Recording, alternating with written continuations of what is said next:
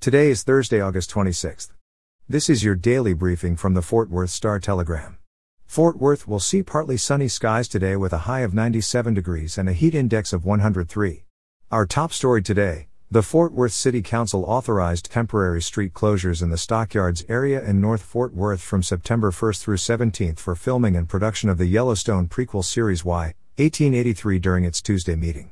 Road closures will be on North Houston Street from 24th Street to 25th Street, Ellis Avenue from 24th Street to 25th Street, and West Exchange Avenue from Clinton Avenue to Ellis Avenue, according to the meeting agenda. The closed sections will be transformed to look like the year 1883, with street lights removed and dirt in the roadways. The closures will also allow for equipment loading, unloading and staging. Sam Elliott and country music singers Tim McGraw and Faith Hill are set to star in the series, which will follow the Dutton family as they journey through the West for a better life in Montana. It will stream later this year on Paramount+. The original Yellowstone series, which stars Kevin Costner, will air its fourth season this fall. In crime news, a former preschool teacher at Dallas Hockaday School has pleaded guilty to purchasing child pornography and keeping hundreds of sexually explicit images and videos of children on his cell phone. In chats on the encrypted messaging app Kik, Jason Baldwin requested, quote, mainly preteen boy-on-boy videos, according to federal agents. Baldwin, who is 29, entered his plea Tuesday to one count of receiving child pornography. He faces a maximum of 20 years in federal prison. An investigation into Baldwin began after FBI agents executed a federal search warrant at the home of a convicted sex offender in Philadelphia.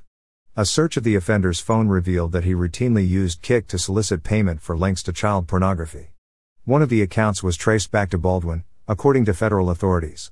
Baldwin told authorities he had been viewing child porn for the past 8 years. In pandemic news, the Texas Poison Center Network has received dozens of calls this month about people exposed to ivermectin, an animal dewormer some are using for COVID treatment. But the drug, which is flying off the shelves in many parts of the United States, is not a suitable treatment, and health organizations are warning against its improper use.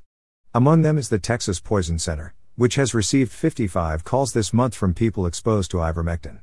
The center took 48 such calls in all of 2020. Of the 150 people who have called the center this year regarding exposure to the drug, 54 said they intentionally misused it.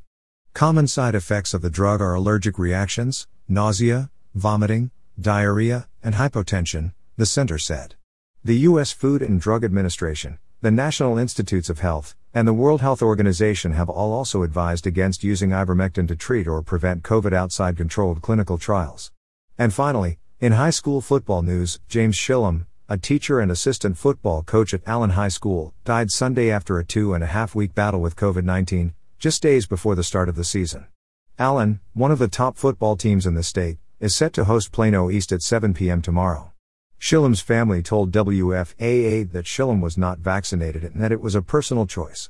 In a statement the district said, quote, Allen ISD is heartbroken to learn of the passing of James Shillum, and our deepest sympathy goes out to the Shillum family.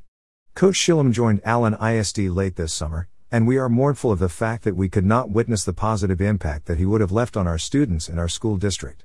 For the latest in Fort Worth and Tarrant County news, visit star-telegram.com.